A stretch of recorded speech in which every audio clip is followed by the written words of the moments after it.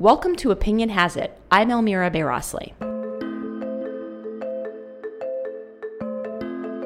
Gender dominates headlines.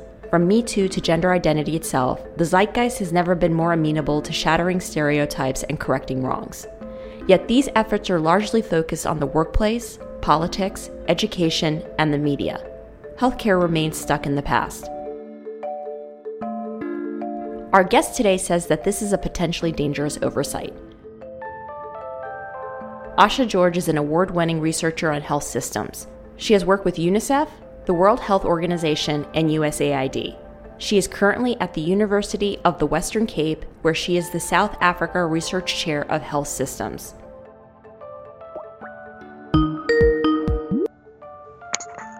Hi, Asha. It's Elmira. Can you hear me? Miss George joins me from Cape Town via Skype to discuss the intersection of gender and health and the consequences of not taking gender seriously in health research. Okay, so we'll just kick off. And my first question to you is, why is gender important to health? And what are some of the key ways that we misunderstand the relationship? And what are some of the consequences of such misunderstanding? So gender, one, it's a feature that affects everyone's life. Everyone's born with a sex, and the science around that is changing, and the understanding is changing. There's a minority group of people who are born intersex. After that, we get bombarded with messages, and we become gendered beings. And that is not just a matter of identity. It also leads to inequality. And that inequality over your lifetime in different ways shapes your access to health. Once you're in a health center, how people respond to you. It determines your health behaviors, your status in life, and that all has implications for health. So it is one of the most powerful determinants of health. You just spoke about inequality, and healthcare, I think, like many professions, has this gross gender imbalance. And you see it where women fill a majority of the positions in areas such as nursing, while you see a lot of men dominate senior positions, including doctors and heads of hospital. How does this affect health outcomes? People make these assumptions that because there are so many women in the health workforce, women are more nurturing, but if they're underpaid and stressed, there's a lot of chronic stress in the health workforce, and also working in situations with very poor supplies. They don't have all the equipment. They're in facilities that are overcrowded, and they have no power to change that because they're at the bottom of the health workforce. That leads to very poor healthcare outcomes. You were asking earlier, what are some of our assumptions and things that don't work the way we think they do. When women are put in such a difficult circumstance, they replicate the same sort of discriminatory norms. They're not angels in that sense. And yet at the flip end of it, there are women in the health workforce who are incredibly resourceful. That's not to deny their ability to affect change. And there have been initiatives that really work with across different types of health workers to build alliances to affect change that improves healthcare. In many parts of the world, gender inequalities are very clearly, you just look outside your window and you can see them. For instance, on a road in India, who has access to transport and who doesn't? Who's walking and who's riding the bicycle? It can be very graphic, the inequalities that you see. But when it comes to healthcare, that inequality isn't always apparent. And it's not to say that men aren't affected. If you look at advertising around the world, they play on a lot of gender stereotypes. And it's a huge thing here, the sports industry here in South Africa, the amount of funding they have in advertising alcohol. We have one of the highest death rates from road traffic accidents. And a lot of the deaths from road traffic accidents are caused by drinking and driving. And so men are also affected by the way in which gender stereotypes are promoted. I want to pick up, I'm glad that you actually have taken us to India and to South Africa. A lot of your work has focused on India and sub-Saharan Africa. And you just noted that they're, with the billboards and the masculine stereotypes. But there's also an issue where women's access to health services is limited for a number of reasons. One is physical proximity to medical care. Getting to a clinic, a hospital, or a doctor's office, it can be difficult. Another issue that is that many women don't know their rights. And even when they do, in countries like India, and we see this throughout the Middle East, they often can't make decisions independently. What can be done to address these problems? Well, there are many women's collectives that are working on this. It's not teaching someone, but it's in the small group discussions that have been set up. And in those discussion groups, people begin to realize this is the ethos of a lot of women's empowerment work all over. The Boston Women's Health Collective started on this principle that a big factor of gender inequality is that, as you said, women themselves think their experiences of discrimination are unique, that they're isolating. And they are isolating, and you because of something that's happened to you, you think it's only happened to you. And it's not until you've had a chance to talk to other women you realize sometimes this is a common problem. And that conversation can be incredibly, if it's facilitated well, can be incredibly empowering. Health norms are largely set by the West, either through Western universities, the World Health Organization, or bodies like the U.S. Centers for Disease Control. How does that affect healthcare and health equity in places like sub-Saharan Africa and India? Well, I think in public health, there have been, while I agree that a lot of resources and funding comes from the West, I wouldn't agree that all norms or standards are set in the West. There's a lot of solidarity around the principles of primary healthcare. And if you look at, for instance, the NHS, the National Health System in the UK, it's founded on the principles of primary healthcare.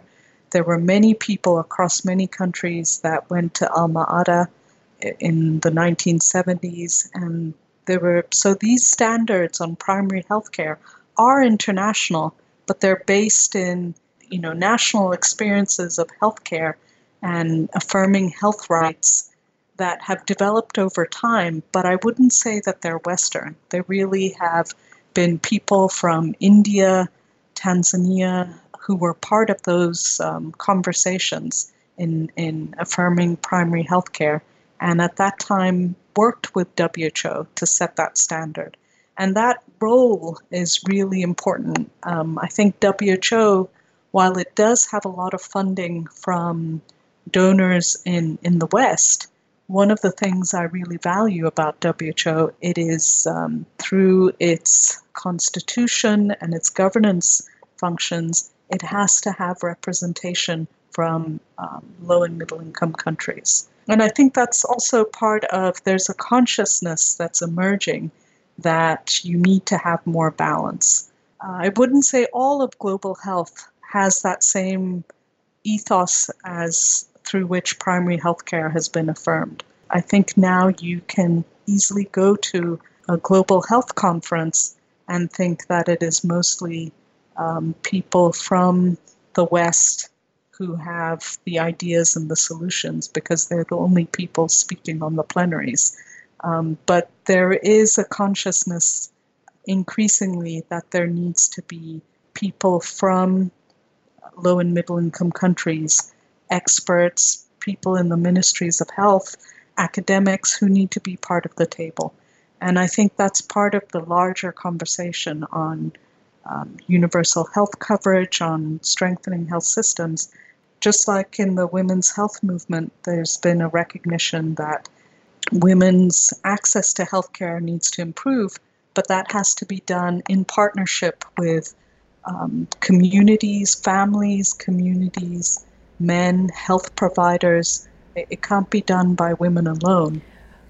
What role should governments play in improving health equity, and which policies should they pursue to yield better health outcomes for all? Governments play a really vital role.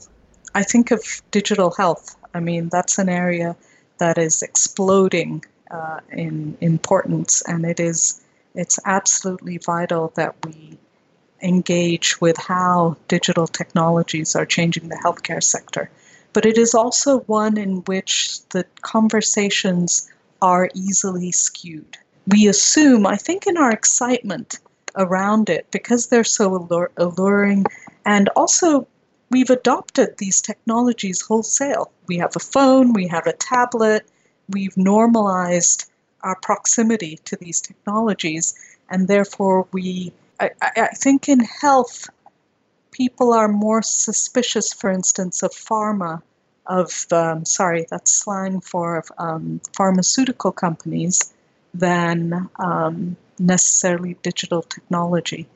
And my caution is not because I'm against technology. I think this is a really exciting innovation, and it has huge potential for the healthcare sector. But it's almost we get so carried away with the technology, we forget the foundations that also need to be there. And you need to still have health workers that are trained who can use the technology. You need to have women who have phones, who understand how, not just have access to the phone, but actually use it. And it's striking that some of the surveys we're doing, once you try and understand what digital literacy means, people might have the phone, but they can't actually open the SMS message or really interact in a way that really makes it useful in terms of accessing health information. So I think in this conversation, government is absolutely crucial, because it does need to be there to set standards. Otherwise, you do have technologies that are developed that don't necessarily meet the needs of the majority population. It'll meet the needs of those who can afford the technology. And therefore, government needs to be there to really set standards to make sure that the technologies talk to one another, for instance, that that's this complicated word, interoperability, that the systems communicate with one another so that data stored or software in one app can actually link with databases or other types of technology elsewhere, that they're not sort of boutique one-off technologies that don't connect with the broader system.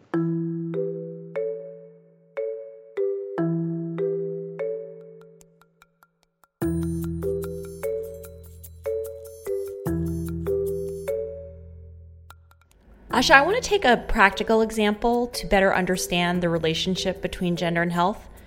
Women's increased exposure to Ebola can be attributed to time spent at home caring for the sick. In 2014, women made up 60% of cases, and the rate of infection was traced to household contacts. That suggests that cultural norms played an important role in the spread of the virus. How should healthcare providers respond? I think that was an excellent example of how healthcare workers need to understand the cultures that they work in. And the initial response by a lot of donors in the West, you had said earlier that, norms are from the West and exported elsewhere. And I had said, no, that's not always the case. This is one example where initial solutions didn't take into consideration what was happening in households and in communities. And it wasn't until the response recognized cultural norms, not just women's exposure by looking after the sick, but in particular rituals around burying the dead. And until we understood what was happening and developed ways of regaining the trust of communities and women, the Ebola response really wasn't very effective. And, trust is it's an area of emerging understanding in health systems research. it might not sound as something very concrete. Healthcare is about vaccines, about medicines, drugs, but actually what holds it all together is trust. If you don't trust a health worker, you're not going to go see that health worker, even if you have a very infectious disease. And it's the same thing once women have been treated badly by a healthcare facility, they don't necessarily want to go back for antenatal care or delivery. And so trust is absolutely vital and you saw that in Ebola, and you see it across health systems in the world. And it has a very gendered feel to it as well. Asha, we end each episode asking our guests this question. What gives you hope? People give me hope. I know that sounds very simplistic, but it's incredible the creativity and the agency and initiative you see when you visit healthcare centers in sometimes very difficult circumstances. I've traveled in Ethiopia to very rural areas, and you see people with a lot of pride in what they're doing and coming up with ingenious solutions. And I think it's absolutely vital that we learn to listen more humbly at their understanding where they're coming from, but also taking on board their energy and enthusiasm. They often have, ideas that are really important and insights that we coming from the outside easily miss. And that engagement is always amazing in terms of understanding the excitement and enthusiasm people have once they feel they can be part of changing their own circumstances. Asha, thank you. Thank you so much. I've really enjoyed the conversation. Asha George is at the University of the Western Cape, where she is the South Africa Research Chair of Health Systems. And that's it for this episode of Opinion Has It. Thanks for listening. We'd love to hear what you think about it. Please rate and review our podcast. Better yet, subscribe on your favorite listening app. Until next time, I'm Elmira Bayrasli. Opinion Has It is produced and edited by Kasia Brusalian. Special thanks to Project Syndicate editors Jonathan Stein and Rachel Donna.